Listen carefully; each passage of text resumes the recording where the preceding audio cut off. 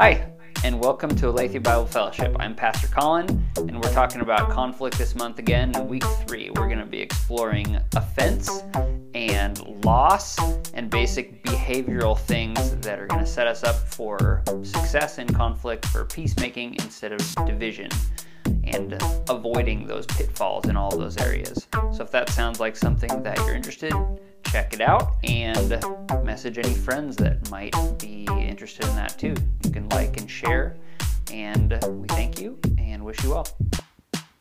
I can't help how I feel. How many people have heard that? It's a good one. That's a common one. That's a bold-faced lie. You know, bold-faced lie. Can't find that in Scripture. If time heals all wounds, imagine what direction can do with that. If you can't help but how you feel, and yet somehow time heals all wounds, just time and chance, imagine what you can do with some direction with that. That's what God promises us. Not just salvation in the next life, but solutions and progress, sanctification, becoming more like Christ here in this life. And part of that, debatably, most of that, is about changing how we feel about things, how we understand things on the inside, and the reaction that we have to that. A stream left to time alone, cuts a deeper and wider channel in the same spot, muting or erasing its previous characteristics, healing the wounds that have been caused by storms or whatever. But a stream with a little bit of dynamite, some dunamis, can redirect its path entirely, leaving a dead, dry canyon in one spot and bringing life to another area. That's what we want to look like when we change those pathways of how we feel inside, those neural pathways that have been carved throughout our whole life, from our parents, from our culture, from the sin that we were born with. We don't have to live in that canyon.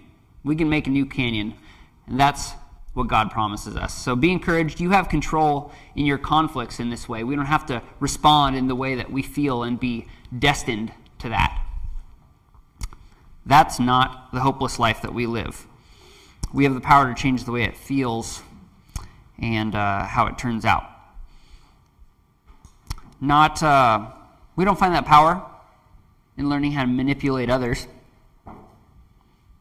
and learning to leverage them, as anybody in that Roman era a couple thousand years ago could have well told you all about.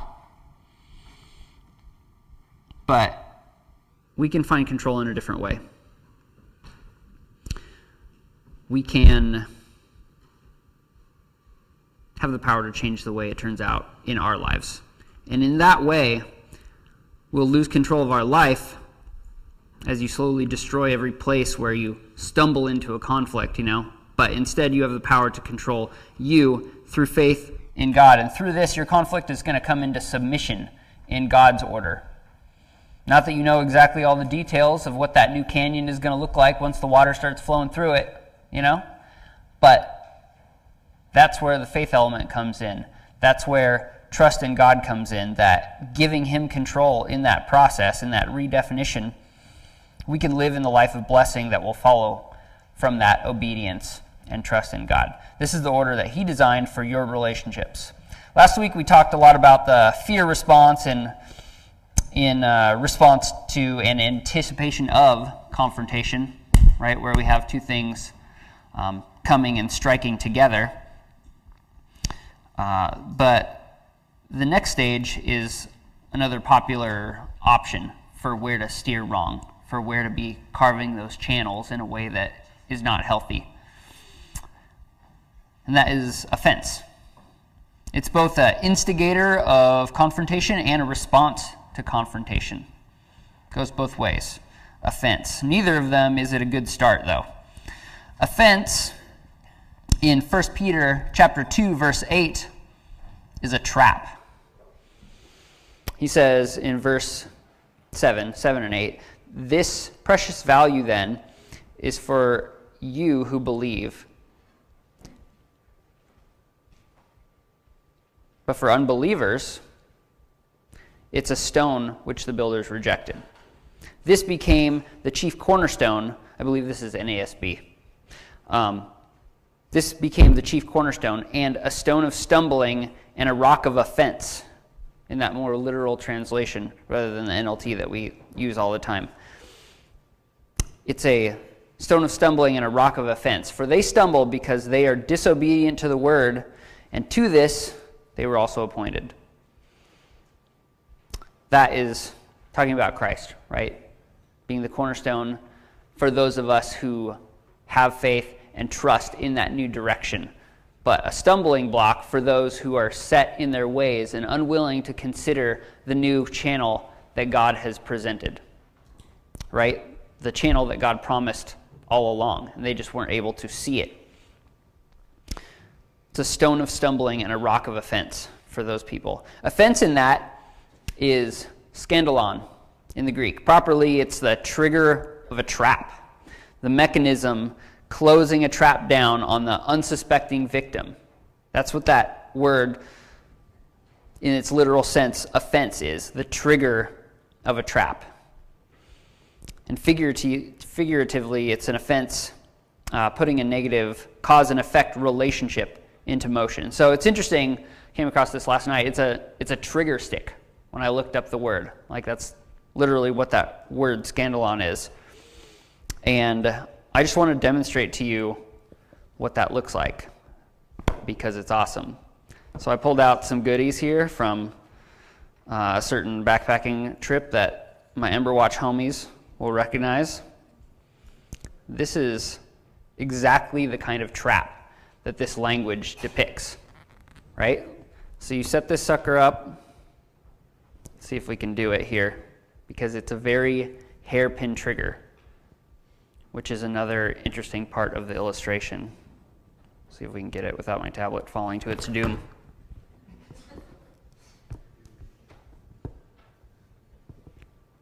And it's real sensitive, but it's real interesting because of that. Let's see, I think it goes like this. And this thing hooks here.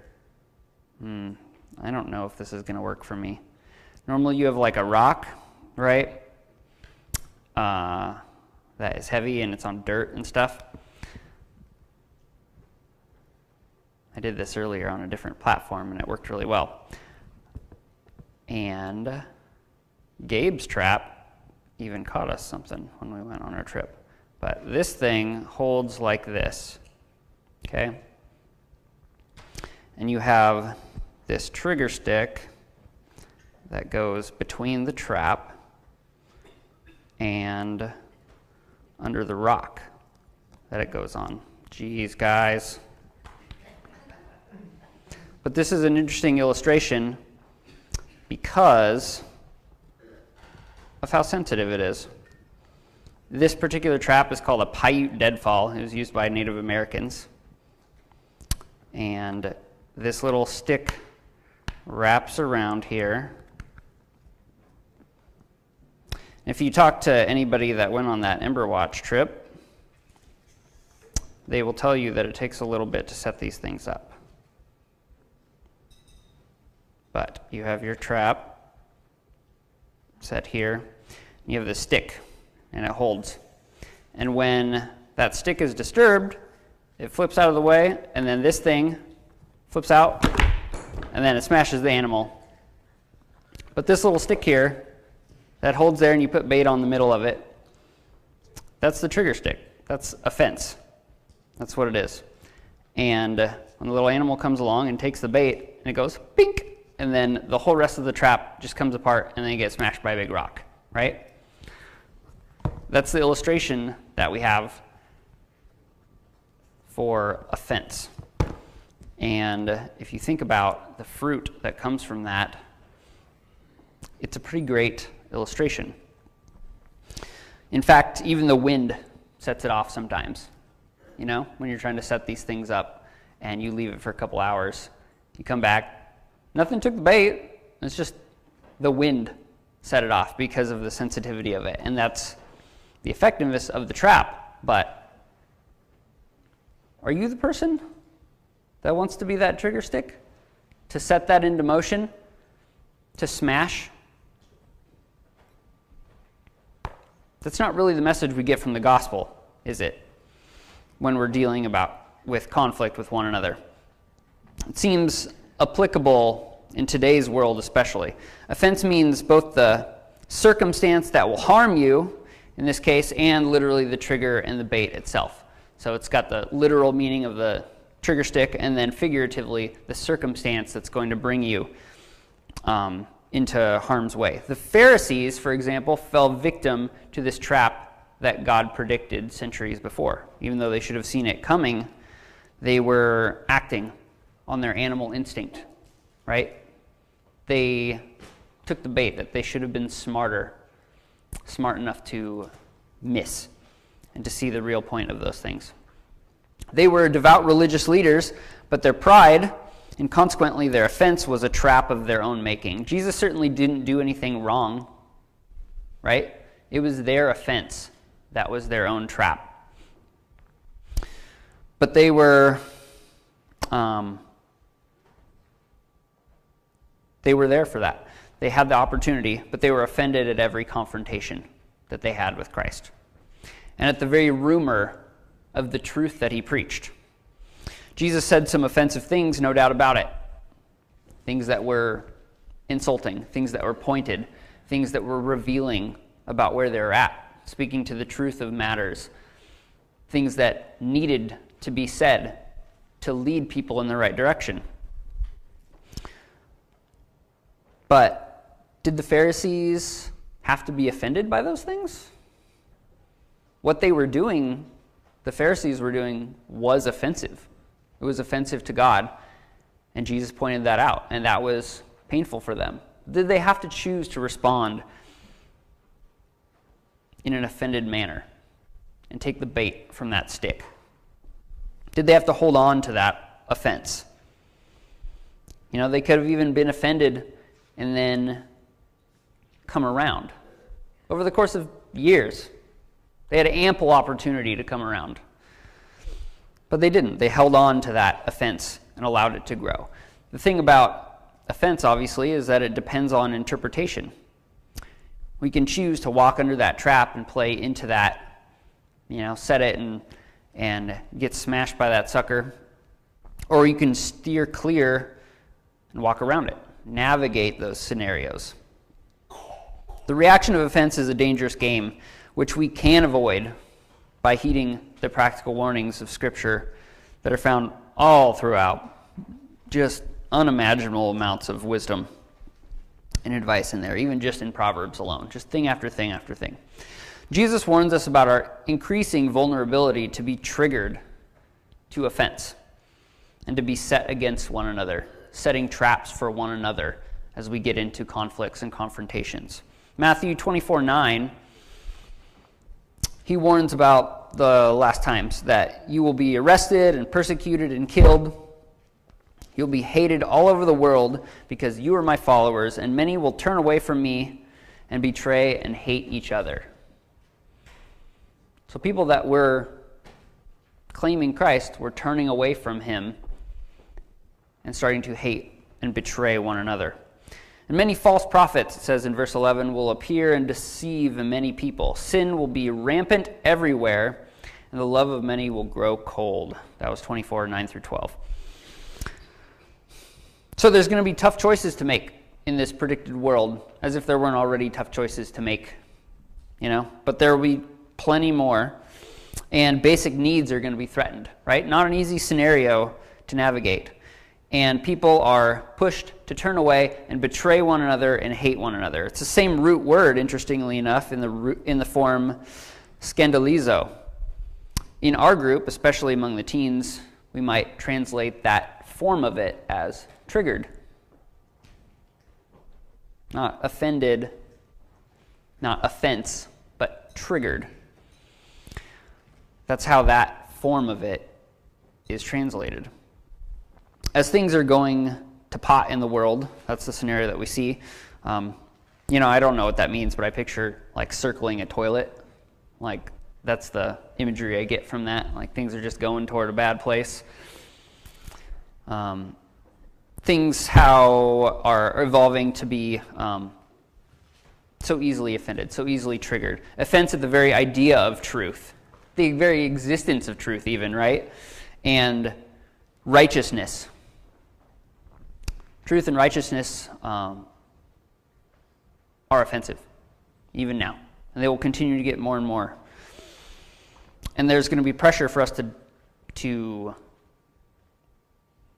adopt some of those things, be taught some of those things, even in the church, to where we can potentially turn away from each other and hate and betray one another. Hate here is detesting someone by comparison. So if you recall the scripture when Jesus talks about having to hate our mother and father in comparison to him, in what it looks like to follow Christ.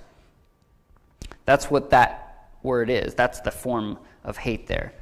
Being detesting something by comparison, choosing one thing over another.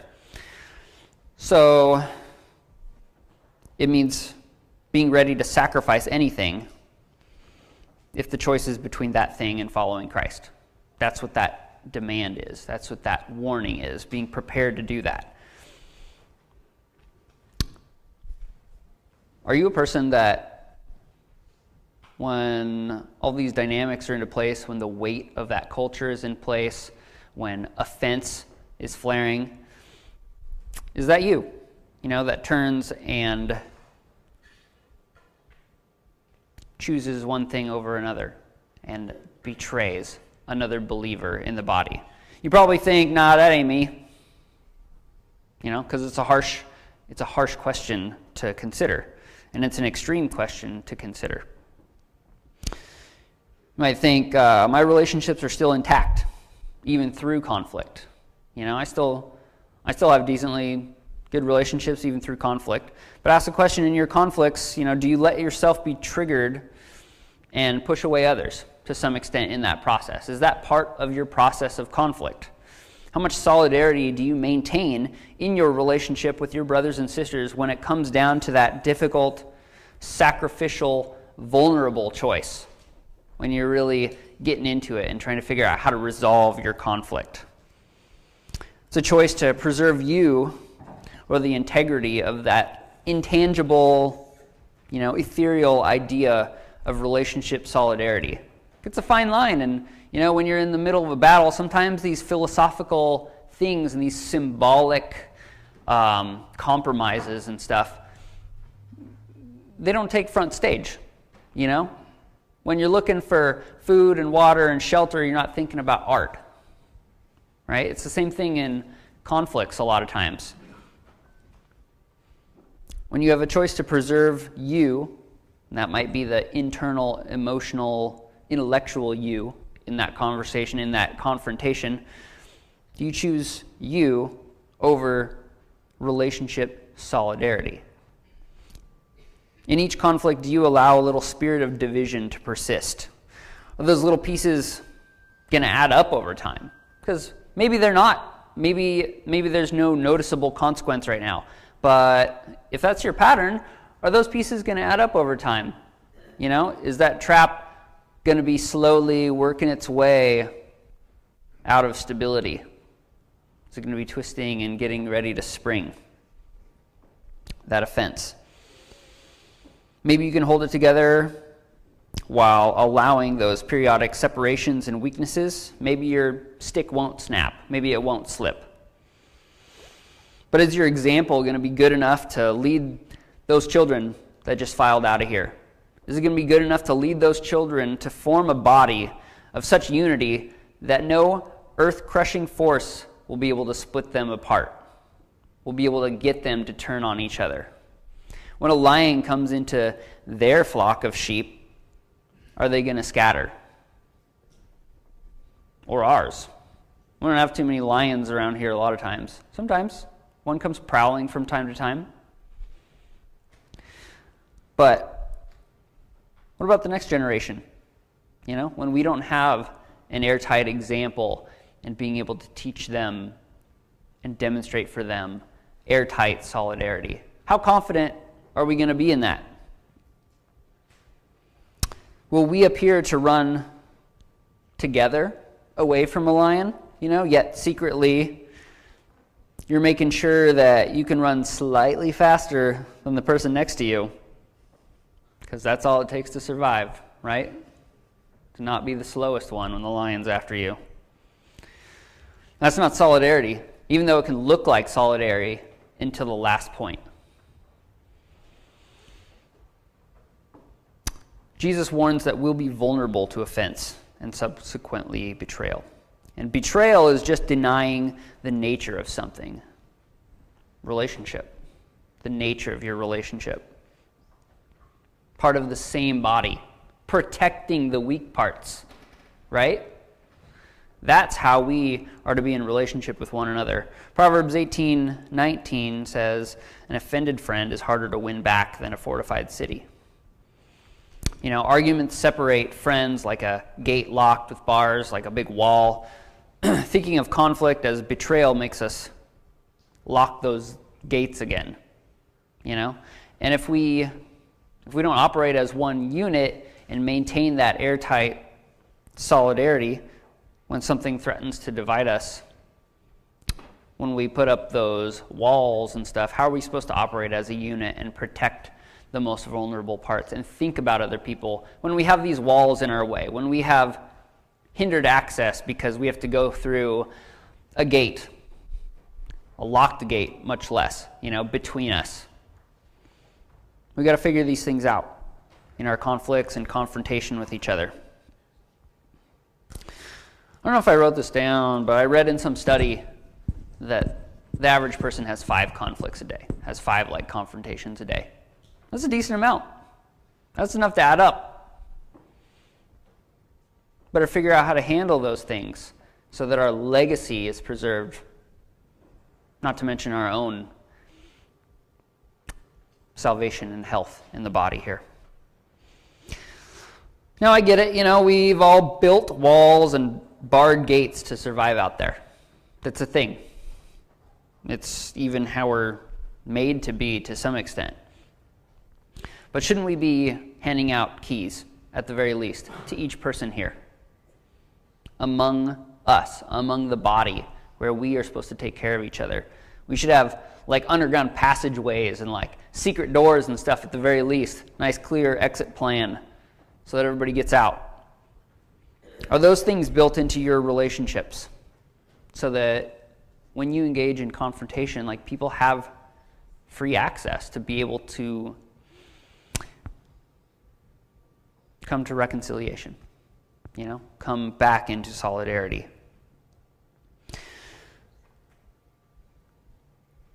Blocking people out, refusing to open up to them, that is a betrayal of the nature of our relationship. Even if you have been offended, it's still true. There is no provision in Scripture that says if somebody made you this mad, then you can hold back from them. You can hold back from your relationship with them. It says they should be forgiven 70 times 7, which I'm sure Adam will cover next month when we go over forgiveness, which is awesome because it's Easter. Oh, it's James? My bad. When James covers that.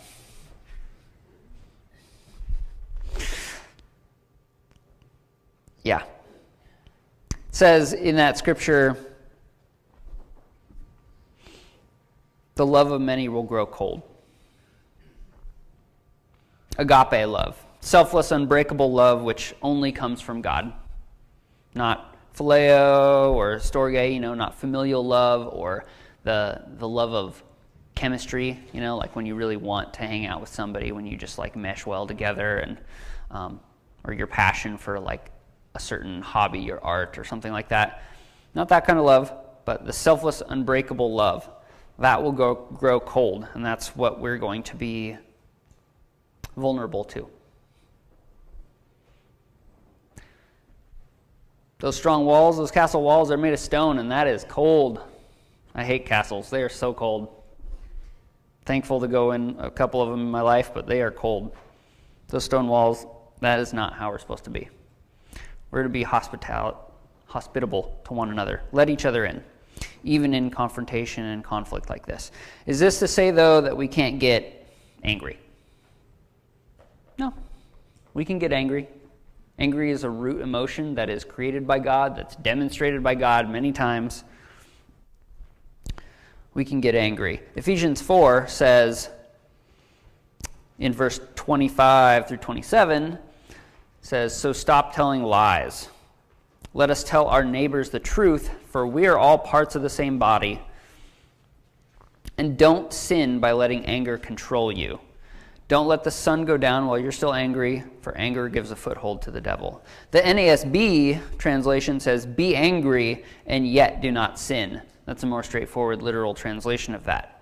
So anger is assumed to be natural and okay. But only the Holy Spirit should control us, not that anger. The anger is an indicator, it's a root emotion, it's natural, but it's not what should control us. Offense, almost by nature, gives control to that anger. Offense and anger, it shuts off our thinking brain, right? Just on a chemical level. Like our primal and feeling brain takes over in that process. Our cortex and our prefrontal cortex and stuff, it like takes a back seat and says, okay, let's go by them feelings now. I can't help how I feel. I am angry and offended, and it is what it is. That's not true, and we need to reject that sinful narrative. Paul continues in 29 to 32. "Let no unwholesome word come out of your mouth, but if there is any good word for edification, for building up, according to the need of the moment, say that, so that it will give grace to those who hear. Do not grieve the Holy Spirit of God, by whom you were sealed for the day of redemption. All bitterness, wrath, anger, shouting, and slander must be removed from you, along with all malice. Be kind to one another, compassionate, forgiving each other, just as God in Christ also has forgiven you." Anger is a natural emotion, but taking and embracing offense is a choice. This is a choice to allow anger to be fueled, to make conflict ongoing. It's a choice to make conflict ongoing, not to resolve and subdue that anger and control it. Let the Spirit direct it. Do you notice in that passage there are two angers? Be angry, but don't sin. And then later on, anger is in the list of things to avoid being. It's a little confusing. Caught my eye. I was like, what the heck is this? The first one, be angry, but don't sin, is to be morally convicted in conflict. That's good. We need to have our conscience active in that way and to be discerning and sensitive and judging one another so that we uphold the holiness of the body, right? That's part of our job between believers, to gently and humbly help each other back onto a righteous path. Be morally convicted in conflict. But the second one is a sustained opposition held against a moral conflict.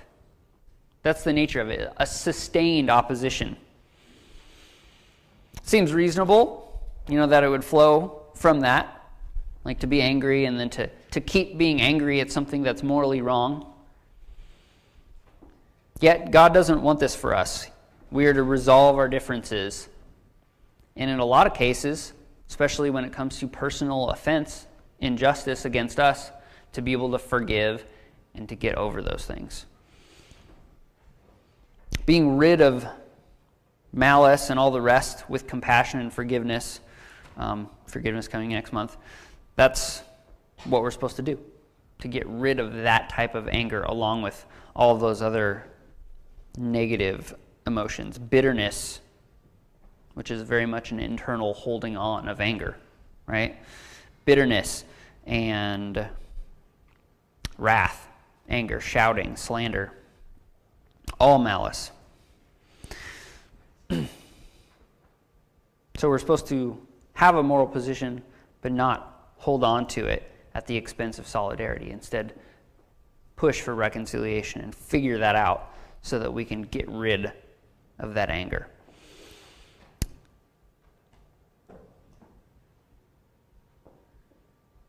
Maybe you conceal unproductive thoughts about the person you're in conflict with.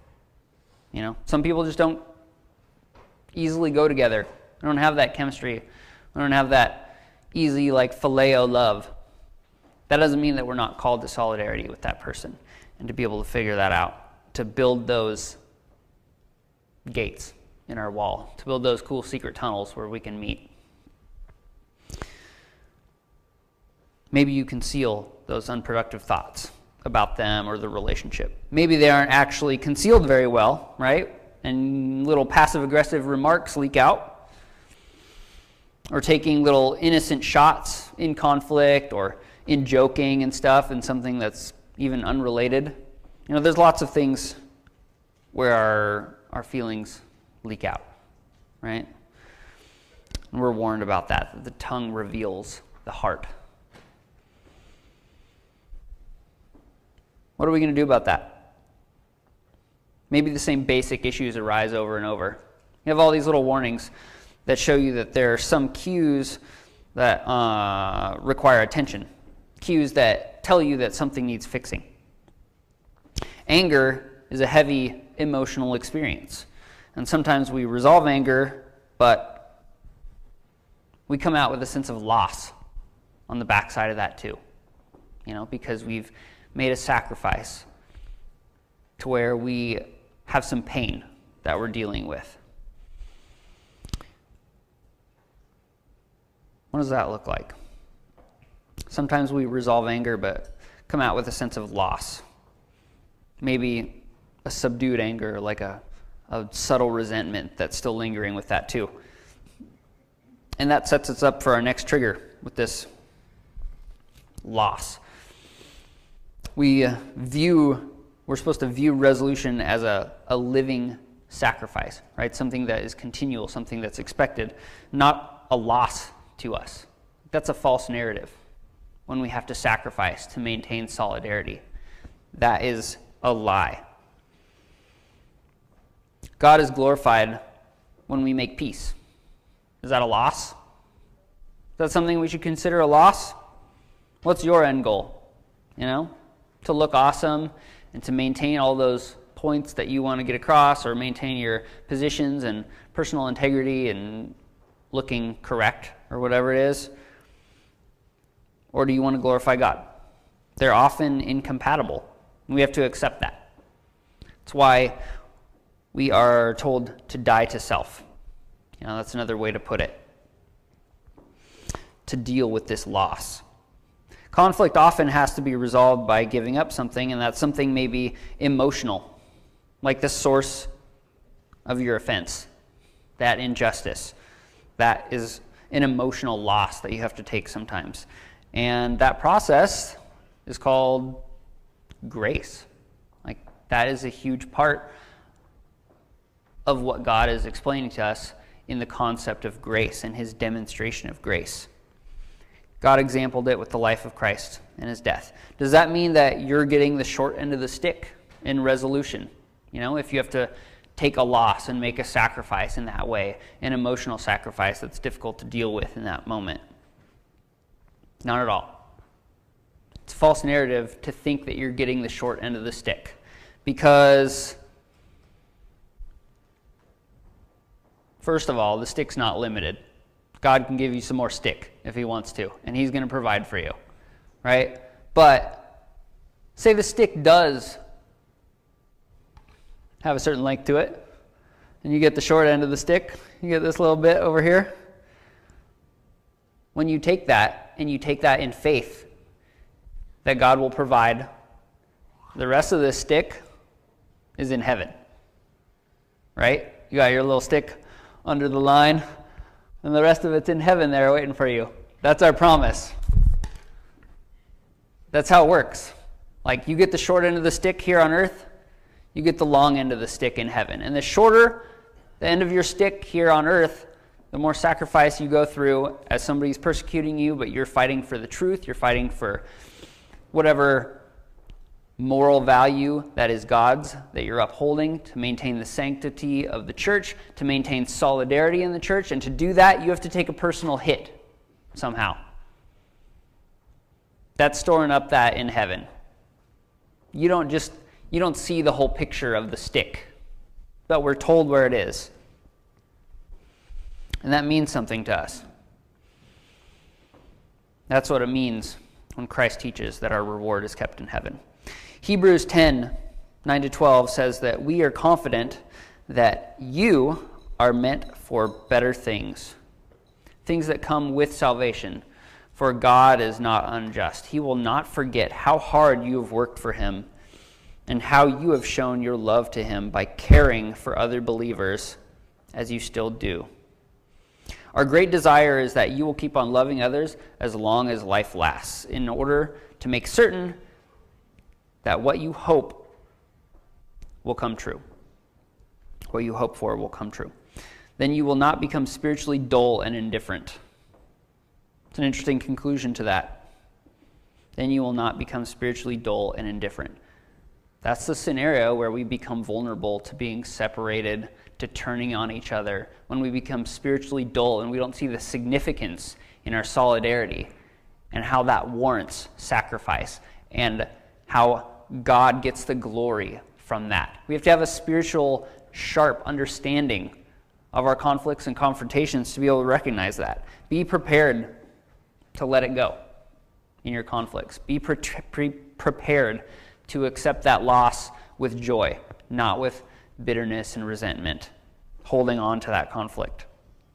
The Bible doesn't encourage you to interpret a sense of loss, but instead a confident hope of reward instead, that God will not forget. So we have to count the immediate cost and view it appropriately in our confrontations. That being said, it's not easy. It takes discipline, it takes training, it takes behavioral change, things that you've been doing your whole life, right? Just like a military unit is trained to respond appropriately, effectively, and safely in a moment of extreme and often unexpected stress, danger, mortal danger, we have to do the same thing. We have to be trained in these spiritual ways of processing and train our body to act in a certain way, to not have that limbic response where we pull out of the thinking part of our brain and embrace the feeling part of our brain. We have to train ourselves to be calm and to be at peace, to have our helmet of salvation on and understand that we are safe in that. Just like a military unit, trained in that way, so that we don't respond like your average civilian of the world. But we have self-control instead. The last element of the fruit of the Spirit, the capstone. Even if you feel differently on the inside, controlling the outside is important. Don't feel like you're being inauthentic, because you have all this turmoil of feelings that are sinful on the inside. Don't feel like you're being inauthentic if you change what you're doing on the outside, because that's part of submission to God. Like, God knows that we're not perfect. God very much knows that we have all this stupid stuff going on the inside that maybe nobody else can tell because you're a really good hider. He knows all that's there. That doesn't mean that we're not called to obedience and submission in that way. And in that way, we show where our real faith lies. We show where our real priorities lie. And God honors that, because you can't do that without a real faith. Ask the Spirit to change that. So even if you feel differently on the inside, controlling the outside is important. As we heard earlier, do not sin in your anger. That's what that means. There's anger on the inside, but don't sin in it. Don't do sinful things on the outside while you figure that out on the inside. And while you figure it out on the inside, conform the outside to God's standard. And guess what? That is going to help you fix the inside too, because that's how it works with us. Things always work both ways. The body chemistry makes us depressed or angry or whatever. But when you're angry or depressed, it also changes your body chemistry. It's a cycle of things. And so when you change your behavior, that also changes the inside. I'm sure that's part of God's design in the process of sanctification and submitting to him in those ways. But obviously, prayer is a huge element of that as you go through those things, for God to change you on the inside while you're working on the outside. So there's a lot of things we can consider, that are just outer things that the Bible advises on. Tons of stuff in Proverbs. So we're just going to hit a few of those for practical significance of things to contemplate that we can control so we don't sin in our anger when we get into confrontation. So we can train our bodies to react in a way that's appropriate. Things like basic stuff, right? Controlling your voice. Tongue is a powerful tool. But control your voice. So that means lower your voice. If you get into conflicts and your voice starts getting a little higher, start pushing that. Get more body behind that voice. Maybe you're not yelling, Maybe you're really laying that body of that voice in there. I don't know. Tone is a complex thing. Look at the fruit of it, right? What is the fruit of it showing? So lower your voice, as it says in Proverbs 15, 1 and 18, and Ecclesiastes 9:17 says, don't speak so quickly or fast-paced.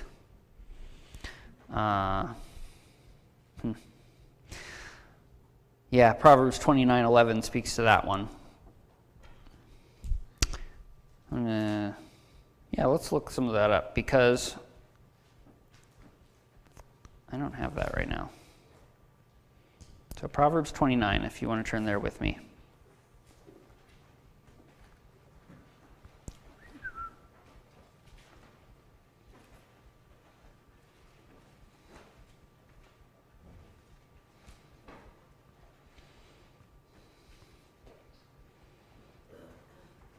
Fools vent their anger, but the wise quietly hold it back. Fools vent their anger, but the wise quietly hold it back. Venting your anger, it feels good. Actually, I think we had a conversation about that maybe last week in cell group upstairs. But it doesn't have good fruit. If you're wise, you hold back that anger, even if you feel it inside. Thomas Jefferson said, count to 10 if you're angry, or 100 if you're super angry, before you address something. Let that fire burn down to a good solid ember at least before you address that. James says, be slow to speak.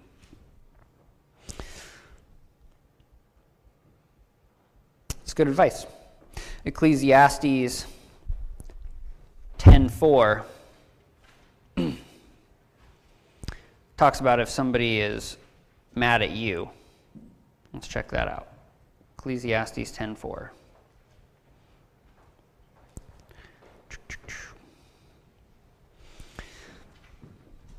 Says if your boss is angry at you, don't quit.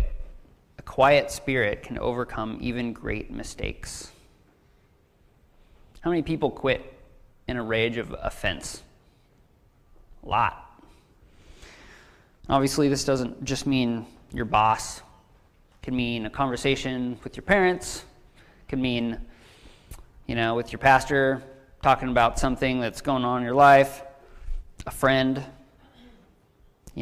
coming at you on an authoritative basis. Maybe they have some scripture that they're bringing at you that they think is useful and it conflicts with what you got going on in your life.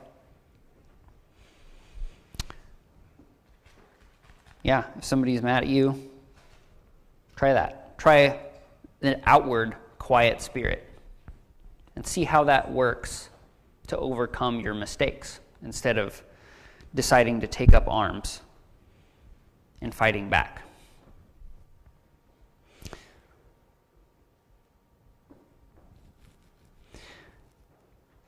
I want to challenge you on that one to try it out. And you'll see immediate results on that.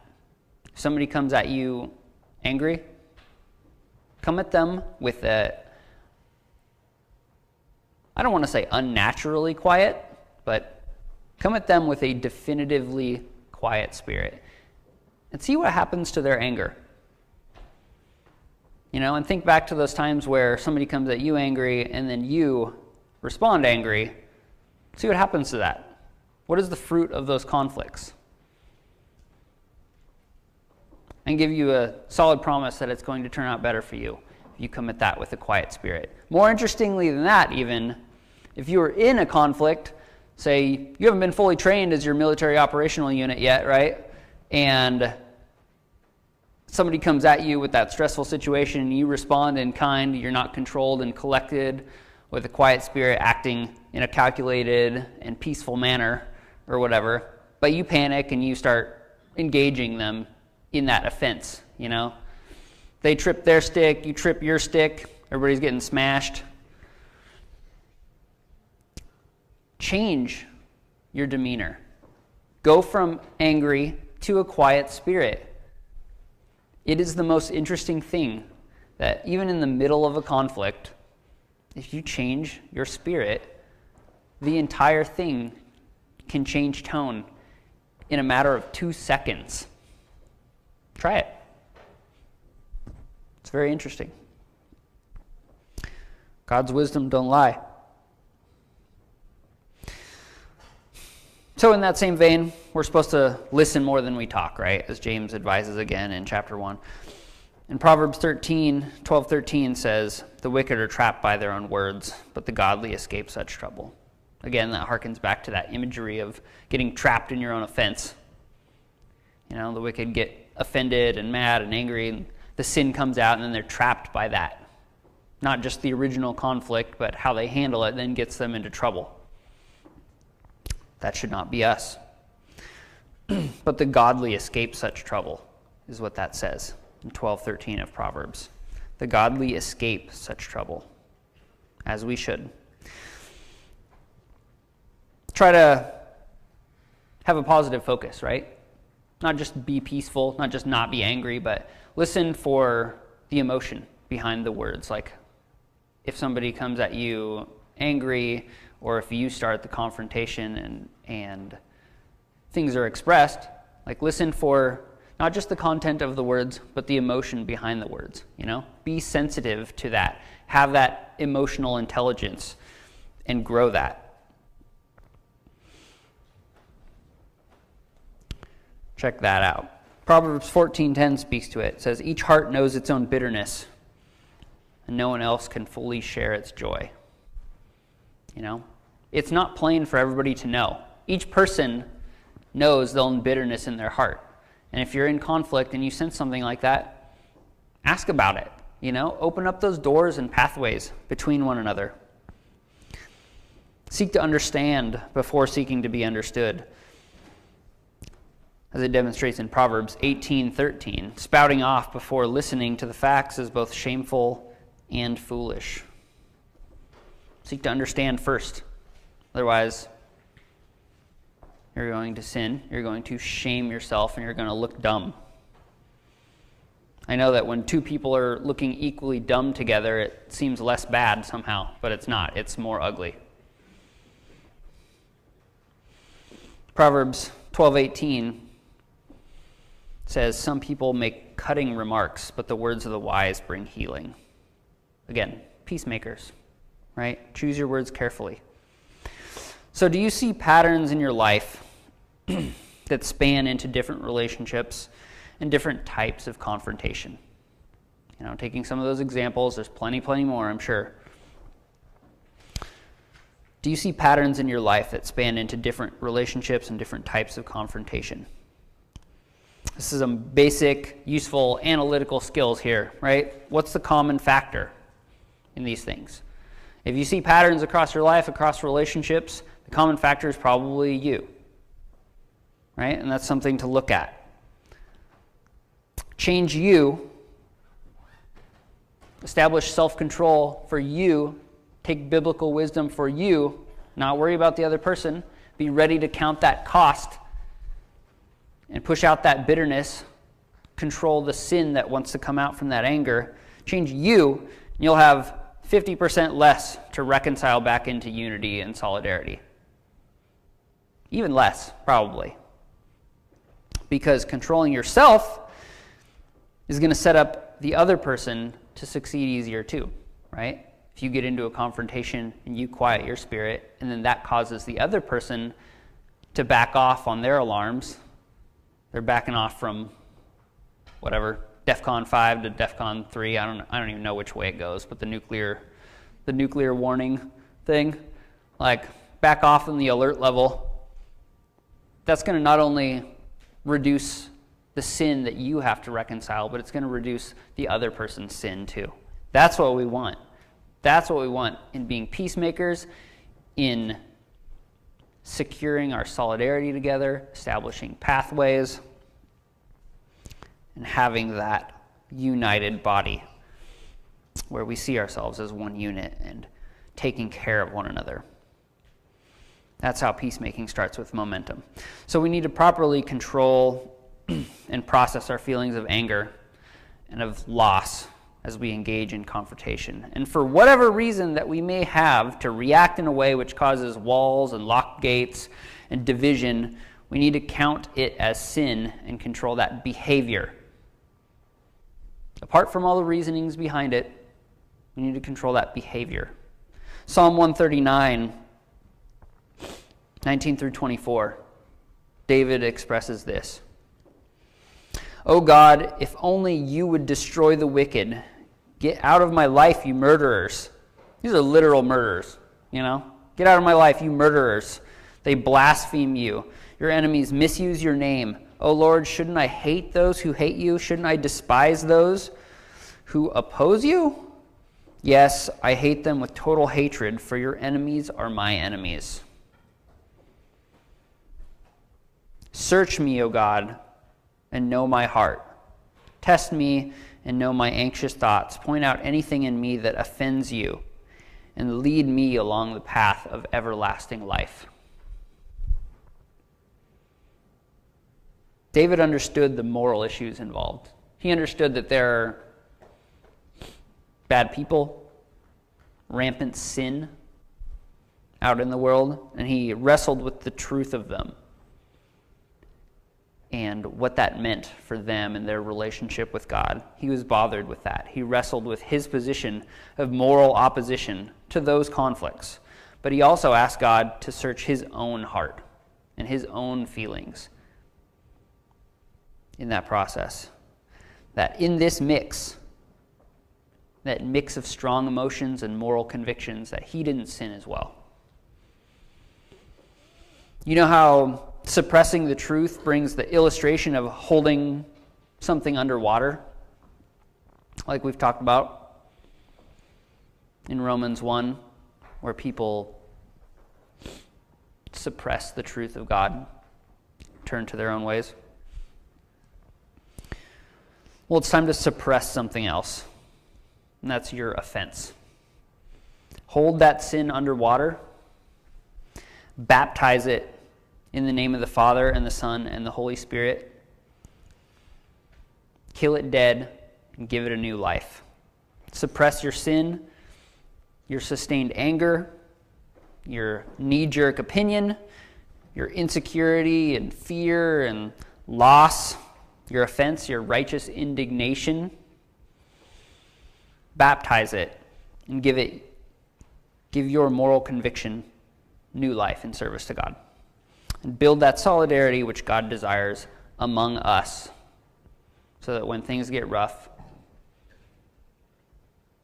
we stay exactly how God intends this body to be. And we ensure that for all those kids downstairs. Let's listen to some questions and break into cell groups.